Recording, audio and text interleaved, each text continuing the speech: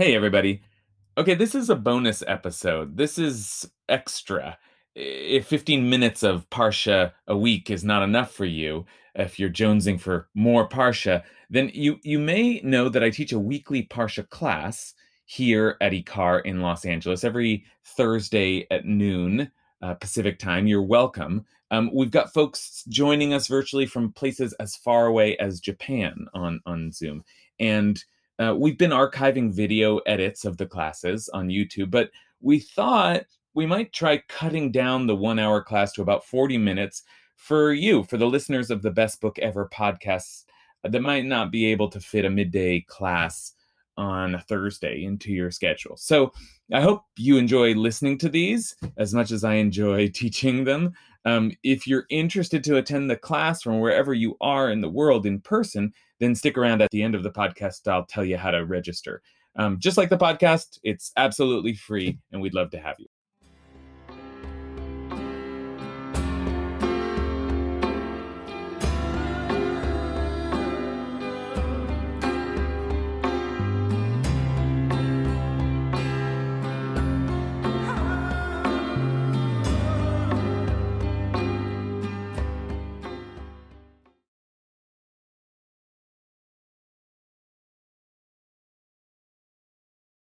Hello, everyone. Good to see you all. Good to be back. I was absent last week. I finally fell victim to the plague. I had a week of COVID, and thank God it was. We're all of us who get it now and don't suffer as greatly are grateful for the whole process of vaccines and variations, and though of course some still suffer greatly. So our learning, for as it has been for a long time, is directed towards healing, trying to create good energy and healing in the world. So it's good to be back. I'm sorry to have missed Parshat Balak, one of the great adventures in reading the Torah, Parshat Balak. But we'll come back to it next year, because that's the advantage we have here. I see it's a little bit of a smaller group today. Probably folks not sure if we're back on, which is great. That means there's just more opportunity to share and talk. So if you don't usually step up and there's a smaller crowd here, feel free to jump in. I'd love to take advantage of that little bit more intimacy. Okay, so I've been thinking about this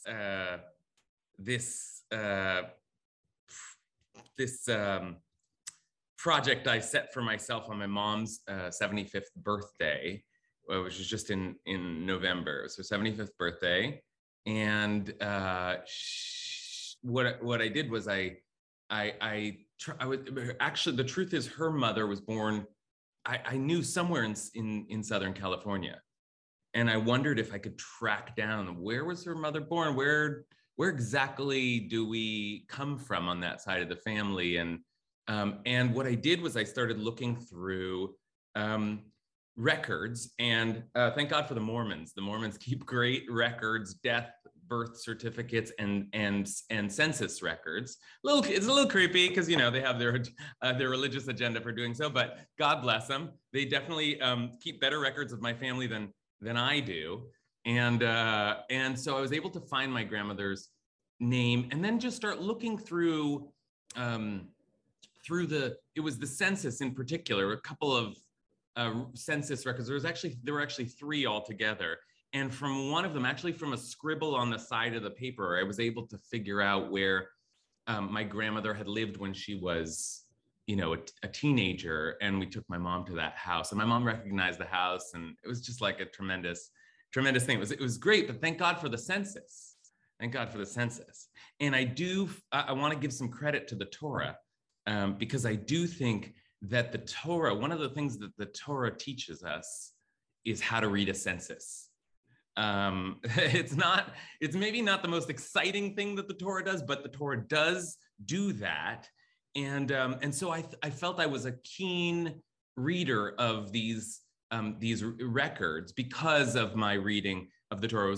And just to give you one other example, because what you have to do when you read a census, and what we'll do today, and this is not just telling the story for no reason, what we'll do today is try to spot deviations from the pattern. The census is just a record, and the information there is in itself valuable, but it's also the way the information is presented and sometimes the deviation. So for example, one of the things I noticed is that in the first census that took account of my grandmother, she was in the household of her father.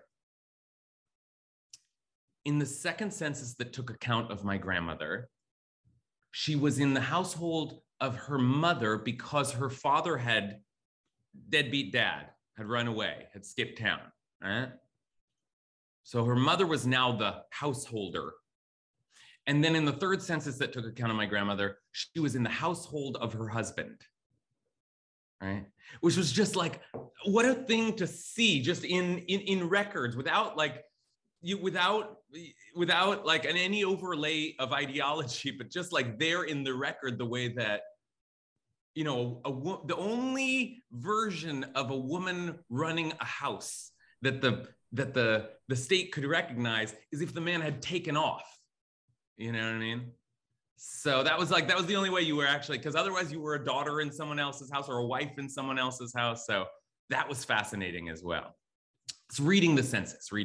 So that's what we're going to do today, because the Torah is interested in reading, in taking and reading a census. The Torah does so I keep circling around trying to say the plural. Is it censi?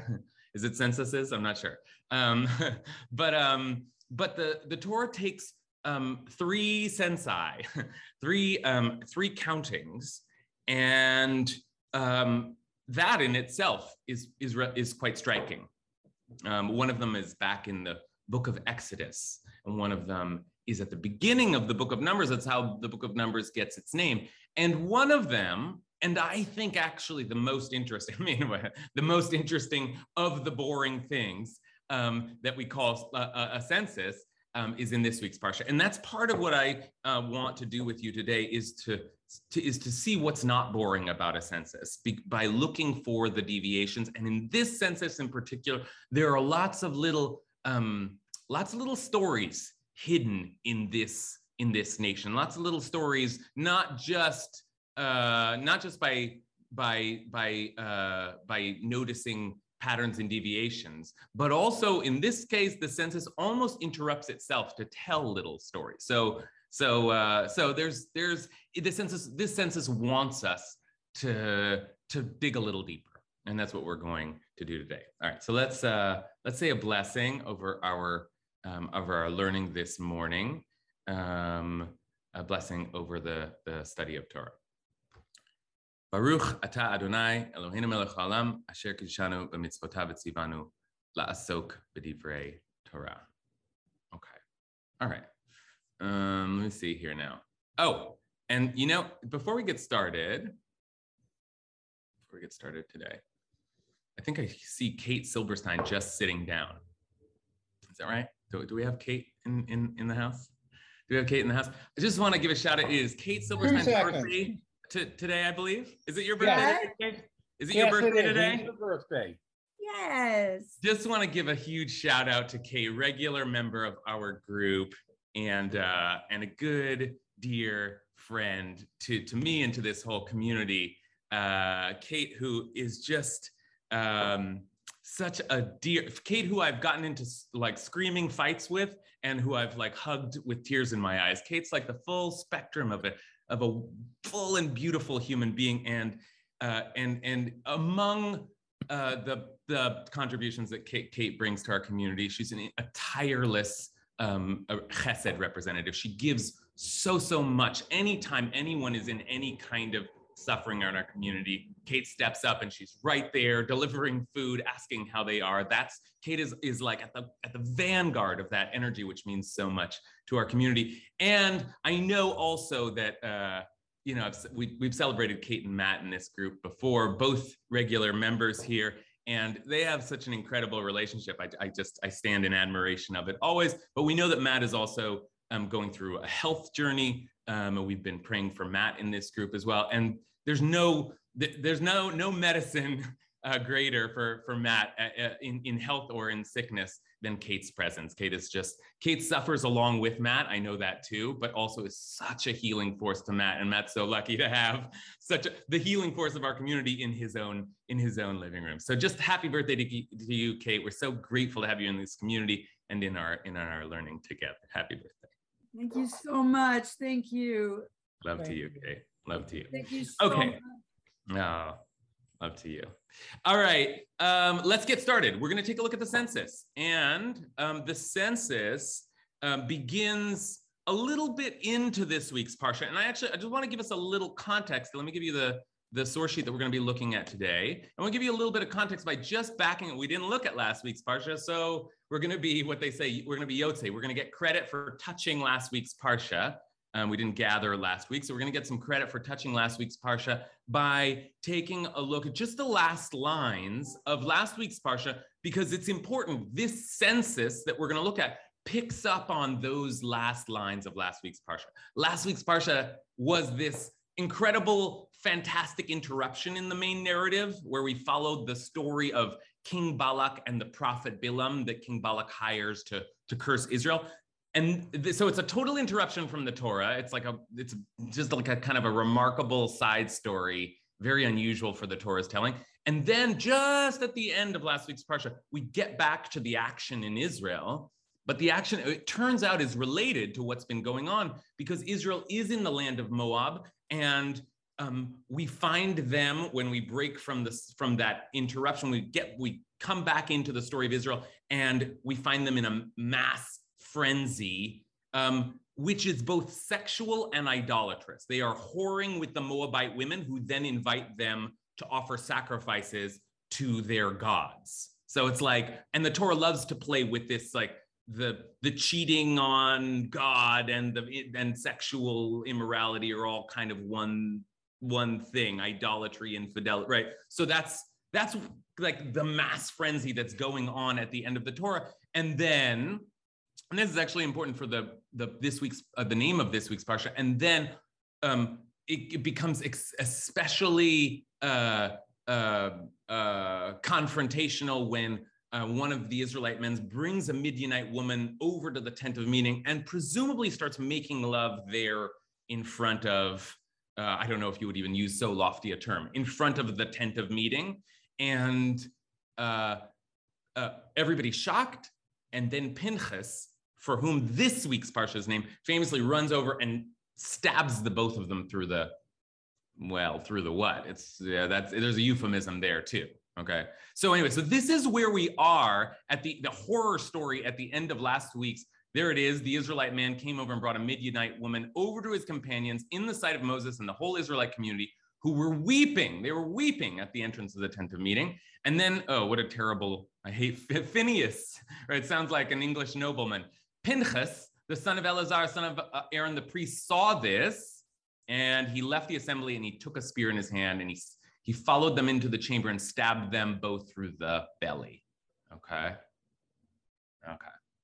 And then the plague was checked. And these are the last lines of last week's Parsha. Those who died of the plague numbered 24,000.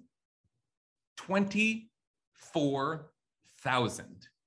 Okay. So they're apparently that, like, when the plague starts, we don't know, but it's some sort of response to this terrible, people rebelling against God. God's getting angry. And Pinchas somehow stops the plague. He knows what to do by creating a kind of counter display of violence. And then the plague is over. But the last line of the Parsha is that those who died in the plague were 24,000. We've seen mass death in our story before. But this is a very big number, 24,000. And it's with that kind of echoing in your ear that I want to take you to look at the plague, because this plague once you see that, and then you recognize that this plague is casting itself in a very particular theme. So let's take a look at that now, because our parsha. So I'm going to just do this. Do one more little technical thing here, just to show you where we were. Oh, there they are. They're in the tent of meeting, and they died in the plague. And there's Pinchas, the new parsha. But the beginning of the parsha is a kind of honoring of Pinchas for his zealousness. And we could have a whole class on that for sure. Not everybody so comfortable with this, like, hooray for Pinchas. He killed these people. That was so nice of him. But he is nevertheless honored. And then that's the beginning of Parshat Pinchas. And then we get to chapter 26. And here's where I want to take us in today, because chapter 26 begins in a very interesting way. Okay, so here's chapter 26. And it begins like this. Vayhi achrei hamagefa. And so it was after the plague. So it was after the plague. When the plague was over, they translate it here. And so it was after the plague. Now, I'm going to make a big deal of these words, but it's not me making the big deal. You can see here that there's this little symbol, the pay here. What is this little symbol doing here? Some of you may know. That symbol, there's one here too, is the symbol that this, printed editions of the Torah use to tell us that in the written scroll of the Torah, there is a tradition now to start a new paragraph. So think of it as P for paragraph. It actually is P for petucha, open. There's an open space here. There are two kinds of spaces in the Torah, stuma and petucha, and this one's open. So after these three words, when the plague was over, after the plague, by tradition, we write in the Torah a kind of blank space and start a new paragraph. Now, what's interesting about that is, first of all, as you can hear, that's not a full sentence, when the plague was over. And indeed, it takes place in the middle of a verse. And that is very unusual. Okay? This is the writing tradition. How do we write our Torah? It is very unusual to create a paragraph break in the middle of a verse. Here's verse 1, here's verse 2, and there's like a paragraph break in the middle.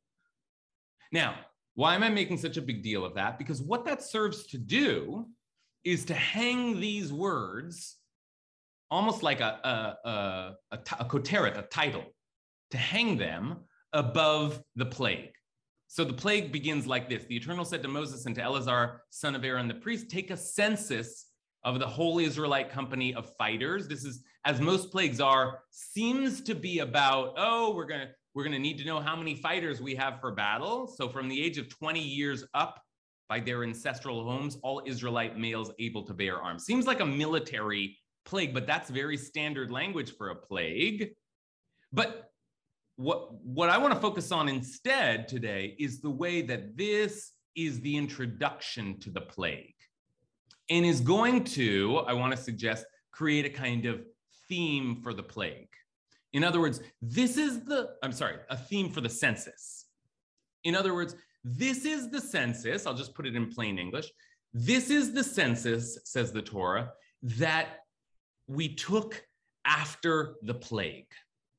This is the census that we took after the plague. And that phrase, achrei hamagefa, after the plague, God, that's a phrase that feels awfully resonant. I mean, I'm literally 1 week after my own plague, right? And we're in this era that's a little bit like in the sort of the aftermath, the continuing aftermath of the plague, right? Like these things, a plague is now a much more a fully charged word for us, right? After this era of corona virus. So let's start there. Why do you take a plague after a census? Why do you take a plague after a census? Wait, do you mean why do you take a census after a plague? Yeah, I keep flipping them. Yeah. Are you ready to answer that as well? No. Thank you then for the correction. Why do you take a census after a plague? Yeah, Richard. We can hear you, Richard. Still can't hear you, Richard. Issue today? Sorry. Oh, now we hear you. Okay, to see. No, Well, you're in and out, Richard. Can't hear you again, I'm afraid. I don't know what's wrong. I'm going to turn to Matt. okay. Well, I think now it's just very clear. There's chaos. You know, it sweeps through, and families are broken, and tribal connections are broken, and there's a dispersed people, and people are separated, and it, you know, and under this, people go out of the whacking people are stepping out of the tent and out of the group, so you get them together to know who's left. Good. Just, where are we? Good. Okay, good. So Matt gives us, as usual, a kind of a fuller and textured version of the what might be the simple answer. Simple answer is, what do you mean? A lot of people just died. Let's take account of how many people are left, right? But Matt says it's more than that. It's like there has been chaos and destruction. We are in the wake of disaster, death and disaster. And we have to take stock. We have to reorder this society. A census is inevitably, and we know this from our own census, it's always sold as, if, you know, to try to get people to take, it's always sold as, we need this information for a well-functioning society. And by saying that we're saying right now we don't have this information. We are not a well-ordered society. So Matt sees it as a kind of a response to chaos, a response to the chaos that is the wake of that is left in the wake of a plague. Okay, Marla, will you add to that? We can't hear you.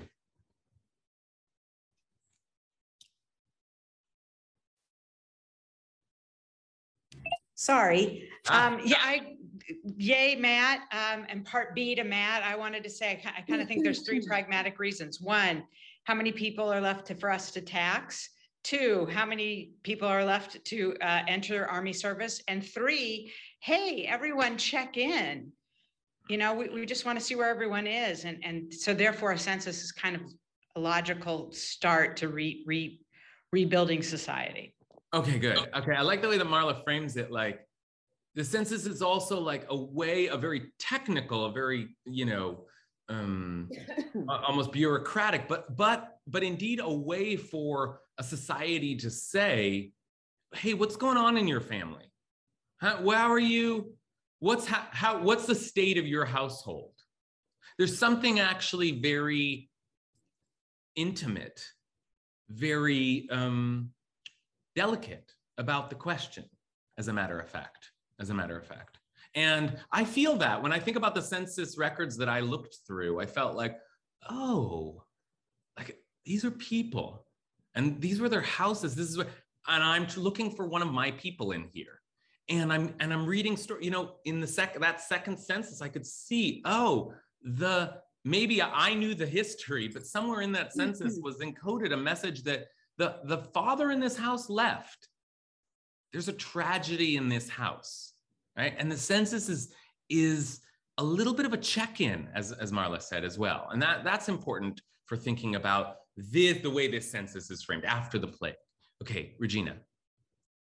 I also see it as a need for planning for the future. So what do we have left, and who's here, and you know, what are the needs of society? But something that really poked at me was the census from the Holocaust. And I mean, in a different way, you know, that was who was gone, you know, how the Nazis took such a census of the deceased. I mean, that's just what popped out at me in this discussion. Yeah, right. And who's left? Okay. Yeah. That's right. So thank you for returning it back to, you know, we can spin this out, but on some level, the answer is pretty stark and clear. When the census is framed with the words and it was after the plague, that God told them to take a census. So, If you So- right. Matt and Kate, I think you're unmuted. Sorry. No worries. It's your birthday. You can do what you want. That's right. The plague on some level is this plague. And with this, I want to head into it a little bit. We'll hear from Payam before we do, but this plague is, it's a way of there's a death ritual here going on as well. It's taking account of those who have been lost. And that's happening very pointedly and very directly. After the plague, we took a census. And so the plague becomes a kind of a looking back, not just the taking stock of what is, but a looking back at what was and what was lost. And Regina's comment is so helpful because that is actually true, not just for this census, but the first census taken in the Torah is towards the end of the book of Exodus.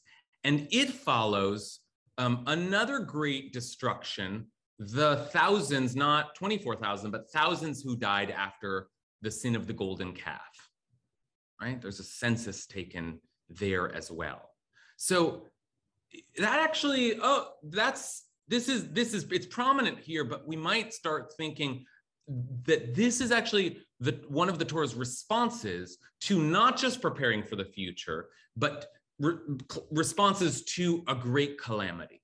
And Regina connects it to the great calamity of our age, the Holocaust, in which we have what is it that we think of when we think of the Holocaust? One of the first things we think of is 6 million. Like, we have a number in that number, just hearing that number gives us a sense of the devastation, it's the number itself. And it creates a kind of to say out loud, this many people were lost. That's important too. That's part of what a census, an account taking does. Okay, I want to move a little bit further, but I don't want to leave Payam's thought in the air. So Payam, what are you noticing here?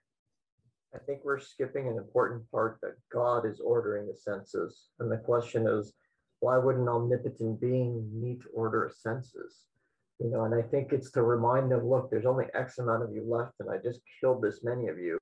Please stop sinning, because every time you guys do these sins, I keep on killing more and more of you. And they're going to go through the records, and they're going to be reminded of, last time we did this many people died, this time.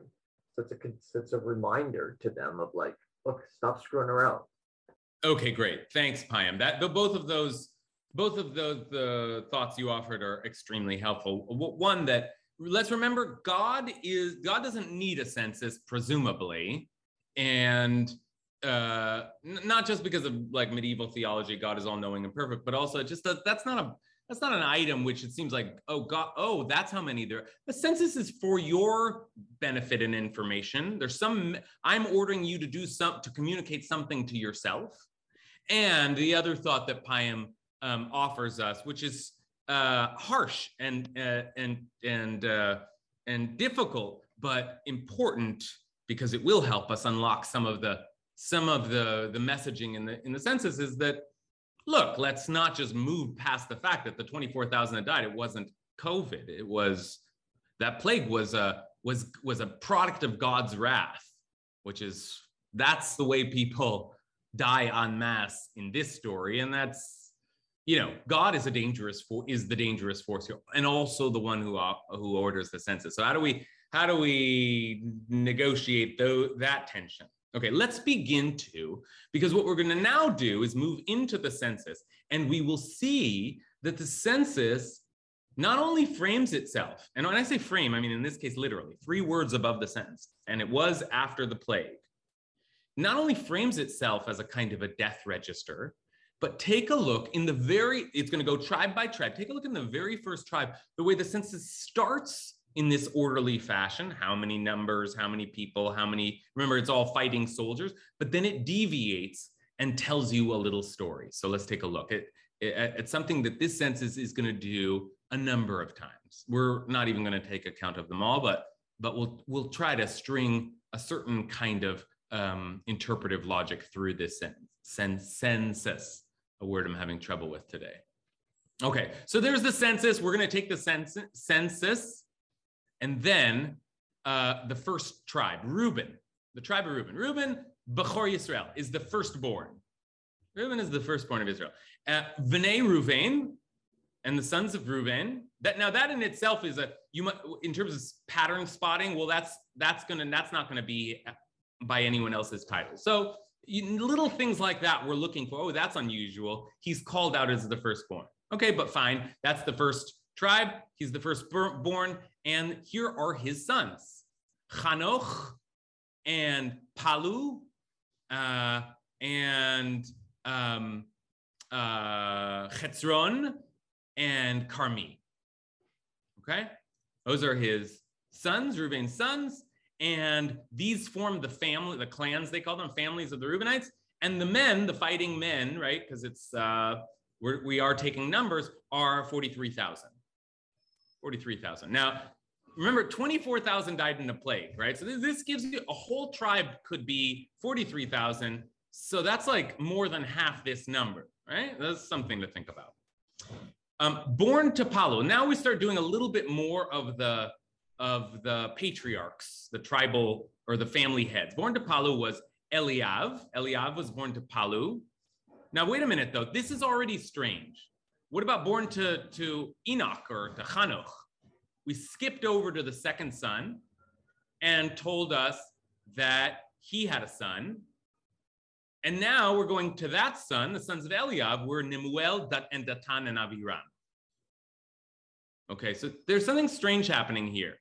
You told me Reuben, all of Reuben's sons, then you skipped to the second son, told me his son, and then you went quickly to his sons, and you're now already in the kind of great-grandchildren generation. But, of course, as I just read these names, some of you, hopefully, will recognize the last two. The sons of Eliav and Nemuel were Nemuel, he had a son named Nemuel, and Datan and Aviram. He had three sons, big deal, except that we know who Datan and Aviram were. We know who they were very well. And in this case, we don't have to go, often in this class, we go searching for where's the Torah making a connection? But in this case, the Torah does it herself, okay? These are the same Datan and Aviram, well known in the assembly, who agitated against Moses and Aaron as part of Korach's band when they agitated against the Eternal. Adat Korach, the Korach's band, hopefully you were with us 3 weeks ago when we studied this story, but if you weren't, this is the great rupture in the book of Numbers, the great mutiny, the attempt to overthrow the leadership of Moses and Aaron, and it failed, and when it failed, what happened? Whereupon the earth opened up its mouth and swallowed them up with Korach. When that band died, when the fire consumed the 250 men, and now listen to this, and they became an example. Vayu lanes. The word nace we usually translate as miracle, but what it means literally is something lifted up. A miracle is something that is raised up so that we notice it, okay? A flag can also be called a nace. So they became a banner, a flag, an example, okay? And then, if that were an interesting enough interruption, and then the sons of Korach, however, did not die. It's like a little afterthought. And the sons of, not afterthought, but just sort of a little extra bit of information that actually is not connected to this tribe's history at all. Okay, I know that's a little complicated what we just received, so let me just spell it out once again.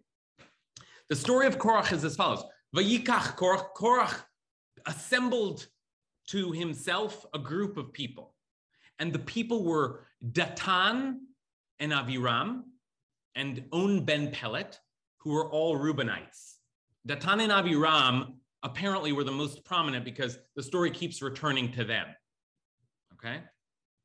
And then there were 250 other men. It feels like he had like a gang, 250 men, like, some muscle, okay? And some of them died in a fiery display as they offered different fires. God chose Aaron's fire over, and others, Datan and Aviram in particular, Moses said, if I am not the true leader, let something unnatural happen and let the ground swallow them up. And the ground opens up and swallows them up. It's supernatural.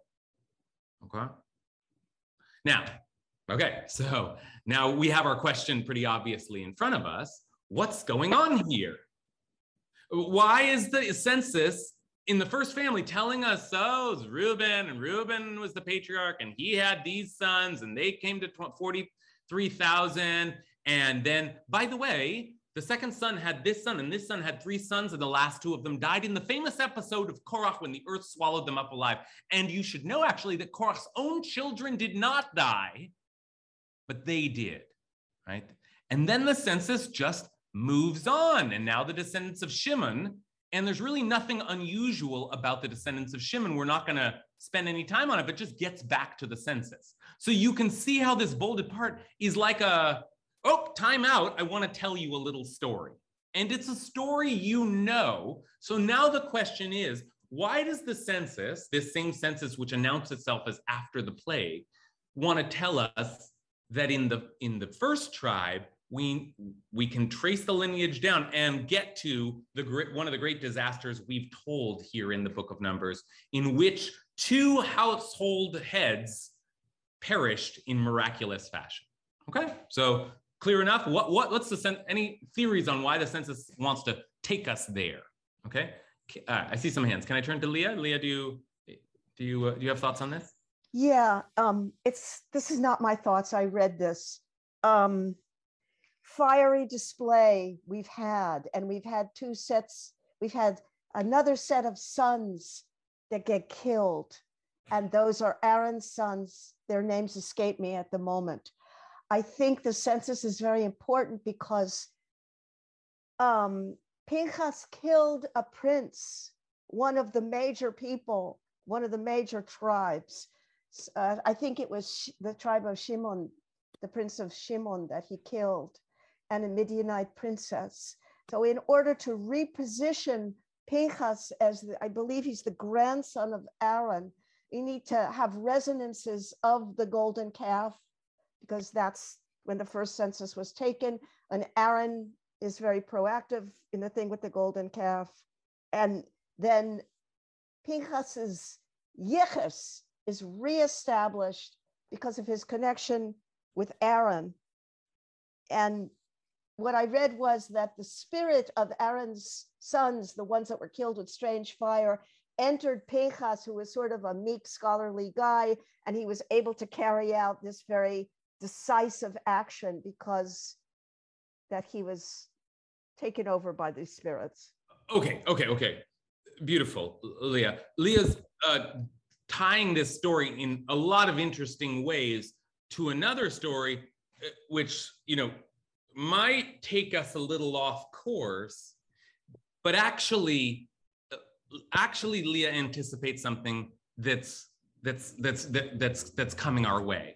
So I was going to save this for the end, because in the telling of the census, it's actually at the end, but I'm going to jump a little bit forward, because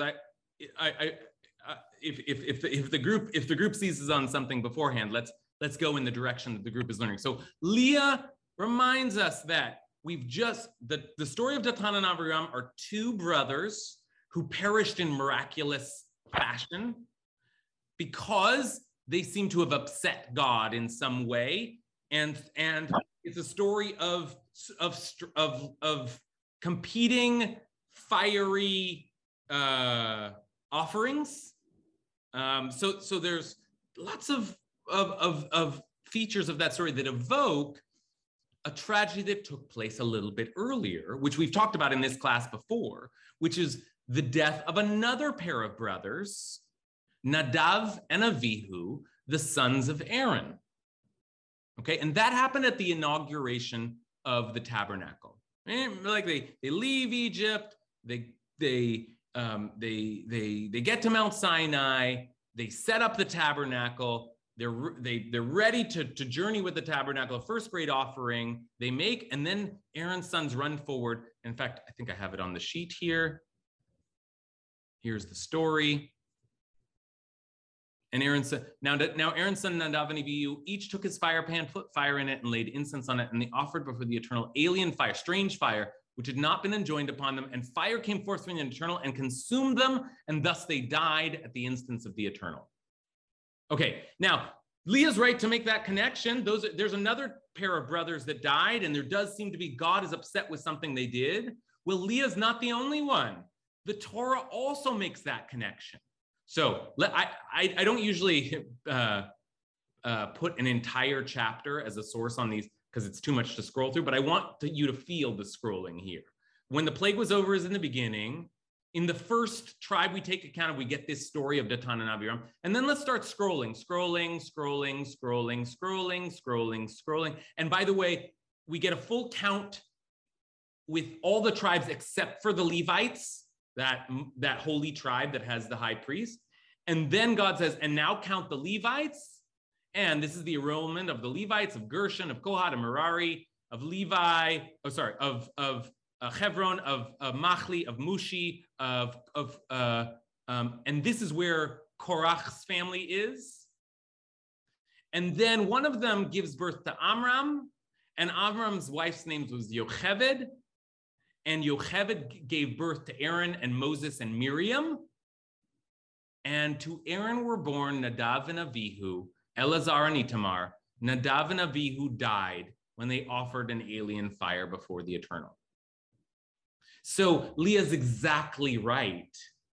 She anticipates exactly what the census does, which is the same thing when it gets to Aaron's family that it did when it got to Eliab's family. We didn't know it was Eliab. I mean, and maybe we remembered that name, but Eliab wasn't a big prominent name. But as soon as we hit the tribe of Reuben, we named the great tragedy of their losing these two sons because these two sons did something terribly wrong.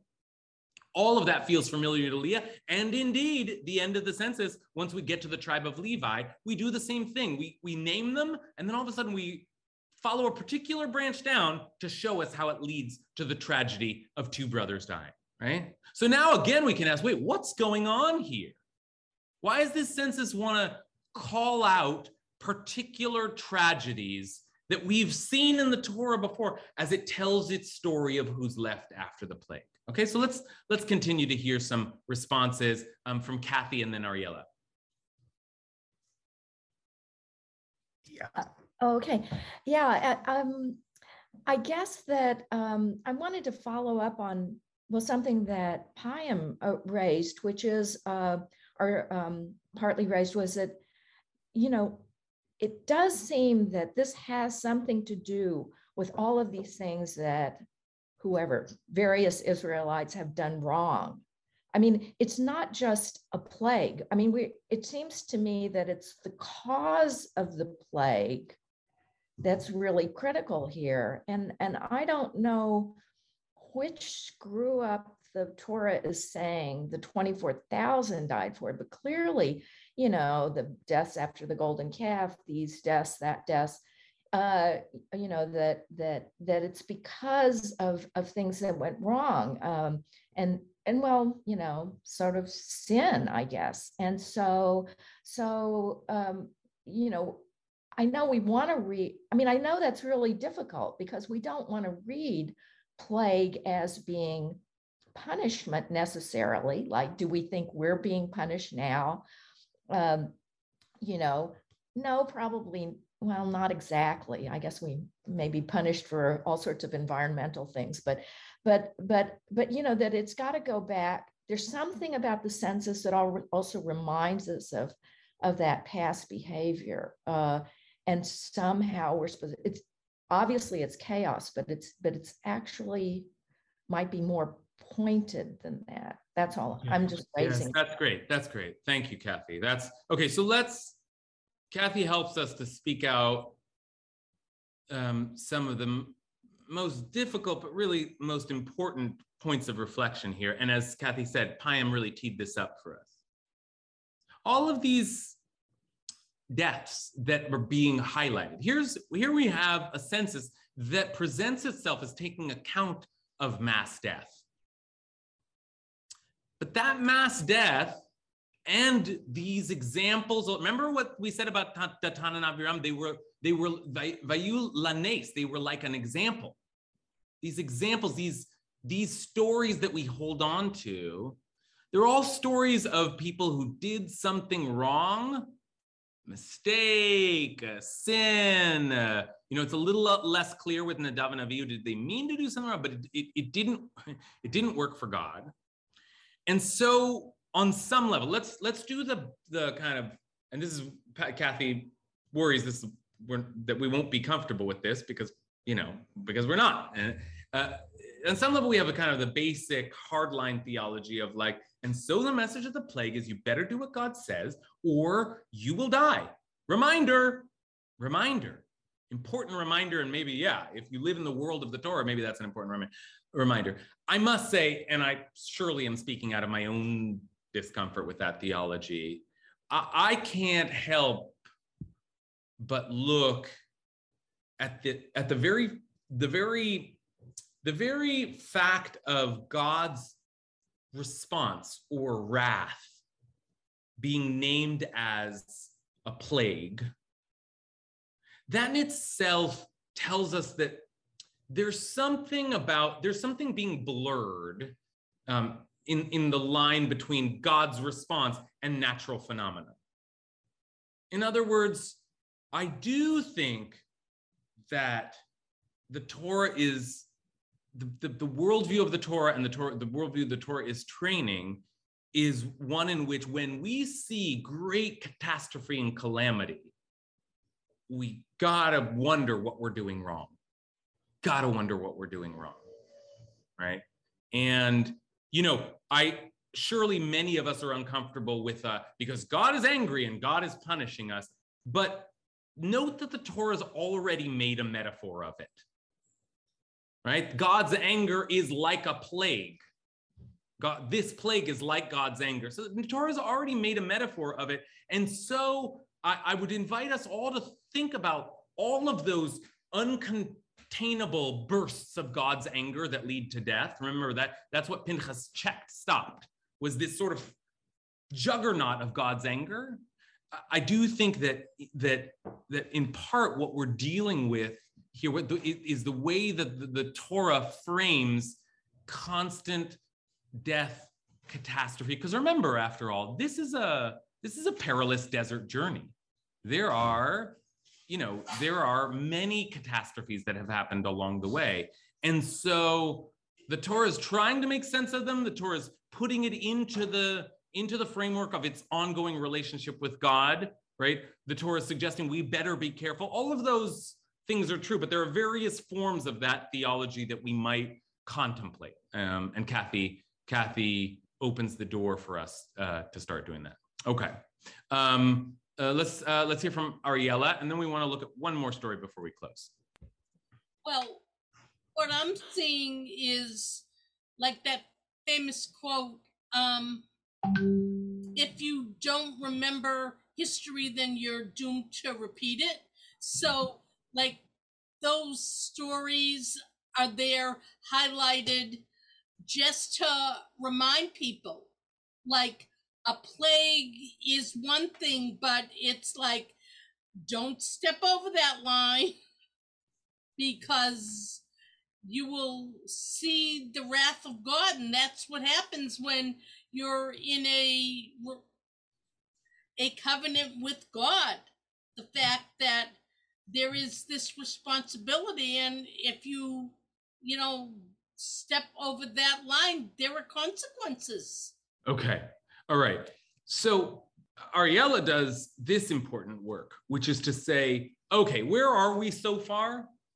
We see that the whole plague is taking account of tremendous loss that came in the wake of a society having come undone, right? It's like sexual and idolatrous orgy, like mass craziness. This society is falling apart. And then there's a plague. There's some kind of great response, and there's tremendous loss after that. And this plague is taking that into account. And then this plague gives us examples of where particular families experience loss at the hands of some great failure, some great catastrophe, some great chaos. And so the census is asking us to connect the personal tragedies that it's highlighting in particular families, and to think about the way we all experience that kind of loss. Everybody in this nation, yes, I'll give you a story or two of what it's like when you lose two of your sons. But we are in a moment in this journey where everybody should take stock of their family, because we've been wandering in the desert for 40 years, and there is not one family that has not experienced death. Right? So these stories become the stories we tell, but they're really stories about all of us. They're really stories about all of us and all of the tragedy that we have faced along the way. Okay, having said that, we skipped over one story, and it actually fits the pattern very well. It's remarkable, and it's the strangest appearance in our census. So remember, we have Datan and Aviram of the tribe of Reuben, who were swallowed into the earth. Then we jumped over to the end, and we saw, we have Nadav and Abihu, who are of the tribe of Levi, and they were consumed by fire. But there was another mention of loss, of tragedy, and in fact, another mention of two sons from one family that died. And this is quite remarkable. Okay, so there was Datan and Aviram. This is Reuben, the first tribe. And then we have Shimon, and then we have Gad, and then we have the sons of Judah. The sons of Judah were Er and Onan. And Er and Onan died in the land of Canaan. And then the descendants of Judah were, Judah had other sons, Shelah, Perez, and Zerach, or Peretz and Zerach. Okay? So Er, Onan, Shelah, Peretz, and Zerach. But Er and Onan died in the land of Canaan. Now, if you know Genesis, you know this story. This is the story of Judah and Tamar. And I'll just show it to you very, very quickly. Judah got a wife for Er, his firstborn. Her name was Tamar. But Er, Judah's firstborn, was displeasing to the Eternal. We don't know exactly why, but he was wicked in the eyes of the Eternal, and the Eternal took his life. And then Judah said to Onan, join your brother's wife and do your duty as a brother-in-law and provide offspring for your brother. You marry this woman now. But Onan, knowing that the offspring would not count as his, and this is a little bit of an insertion, let the semen go to waste. It seems that we get the word onanism, masturbation, from Onan, because there's some idea that he spilled his seed on the ground. And that wasn't pleasing to God either, and he died also. Okay. So now, why? We surely understand the connection between Datan and Aviram and this census. Because Datan and Aviram, they were just killed a few parshot ago. Surely we understand why that would be the example we would give. And you know what? Nadav and Avihu, who we just looked at, Nadav and Avihu, Aaron's children, that happened at the beginning of the desert journey, at the very beginning. So there's a parallelism there. But these two deaths, once again, two sons, these two deaths took place in the book of Genesis, long before our story ever got started. And yet they are, again, a story of a man whose two sons died because what they did was displeasing to the Eternal. So we have a few minutes left, and this, in some ways, is being the biggest outlier, might be the key to the whole problem. So let's try and think for a minute about why Judah's two sons get married here in now what we see as a pattern of to the two sons that died, the two sons that died, the two sons that died. So let's start with Marianka. I actually want to talk about something else that I was thinking, that the 24,000 that, you can hear me? Yeah, I can hear you. We just only have time for this. Okay, sorry, the 24,000 that perished, it doesn't say that they were all wicked, right? It's about responsibility. Someone was saying, walk the straight line because otherwise you're going to perish. But I think it's a wider picture It's not, you're walking the straight line not only for yourself, but for others that can, innocent people that can perish. And the two brothers, I think I've mentioned that 2 weeks ago. I don't know if you remember. Yeah. Okay. Well, I think it's important what you're saying now. I think it's important what you're saying now. Ariella just made the connection between those who died in the plague and then these examples of people who died for very particular reasons. Marianka wonders whether we aren't meant to start to take these deaths, which are so clearly attributable to some kind of sin, and actually stop and wonder whether actually did everybody who died really deserve to die? Is that really, can we make the case for Nadav and Avihu that they deserve to die? Do we even know what happened back in the story of Judah and Judah's sons? What did they do that was displeasing? We don't actually always, and the 24,000 at the end of this plague, did they all deserve to die? Were they all committing idolatry? Marianka offers a very, very intriguing and difficult, problematizing suggestion, which is that maybe these examples are here in part to say, take these various cases of people who died because they did something that was displeasing to God. Do we really understand that? Do we really get the line between doing something wrong and dying? Maybe we don't. Maybe we just have to take account of death as a tragedy in every family, no matter what the cause was, because sometimes it seems like, oh, well, Datan and Abiram, they got swallowed up by earth. But sometimes we don't know why the fire comes.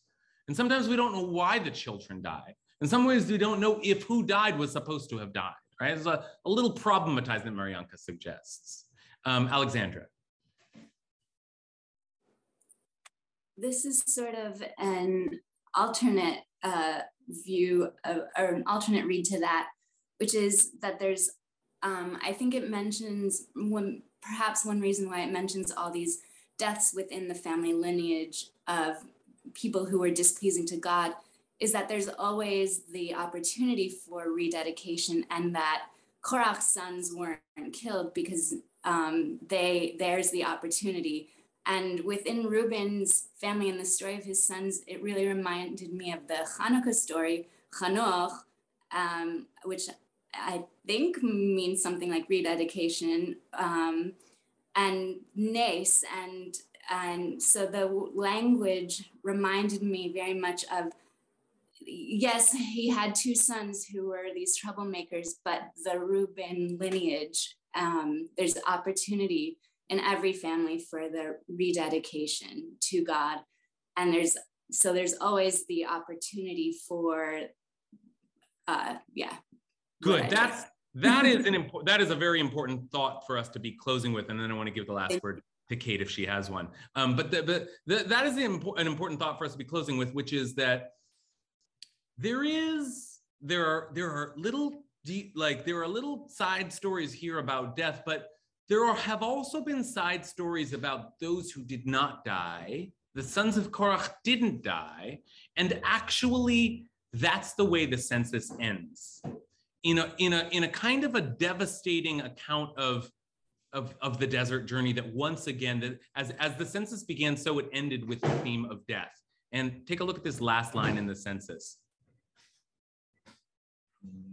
Go all the way to the end here. We saw that Nadav and Avihu died, and then these are the males enrolled by Moses and Eleazar the priest who registered the Israelites on the steppes of Moab at the Jordan near Jericho. And among these, there was not one of those enrolled by Moses and Aaron the priest when they recorded the Israelites in the wilderness of Sinai.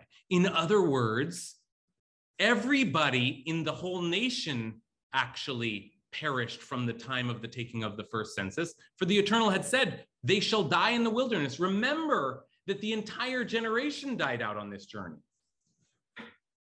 And not one of them survived, except for Caleb, son of Yefuneh, and Joshua, son of Nun. Now that's interesting, right? Like there are two people along the way who died exceptionally. So we have a certain account at the end of two people who actually survived exceptionally in the wake of the final message of the census, which is remember something. The group that arrived here in the land of Canaan is an entirely different group than the group that started out, because the truth is nearly everyone died. nearly everyone died. We've been taking account of exceptional deaths. We've been taking account of the deaths that have become like an example to us, the deaths which seem to bespeak some kind of transgression, some kind of response on God's part. But the truth is, the census reminds us at the end, this has been a long, hard journey. And actually in the 40 years, an entire generation is overturned. And there is no family that has not suffered death. Any last word from Kate? Just want to thank you for your kind words. And, it just strikes me that we don't know why all of these people died. We don't know, can you displease God? Can you argue with God? And that means results in death. But as you said, everyone died out, and that is a tragedy. But from that, we grow. Yeah, right. And that's very well said. And I think that's a thought that I'm leaving on, and I'd like us all to meditate on, which is the way in which death is this thing which sometimes it feels unfair, but always feels tragic, right? And every family will experience death, and we will all experience death. And those deaths which feel particularly early, and those deaths which appear particularly shocking, and those deaths which we remember because they just the story engraves in our hearts in a certain way, those stick with us. But the truth is, they keep us meditating on the fact that this tragic reality is one we're all always contending with, just as the flow of human history continues. So to all those we have lost along the way, we remember them, we take account of them, right? That if nothing else, that's what we do.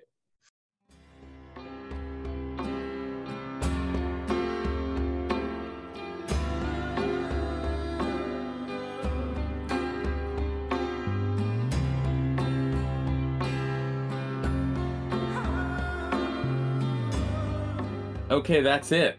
A taste of our weekly Parsha class. I want to thank everyone who came to the class, some of whose voices you may have heard today, some you didn't because the podcast has been edited. So just want to thank everybody.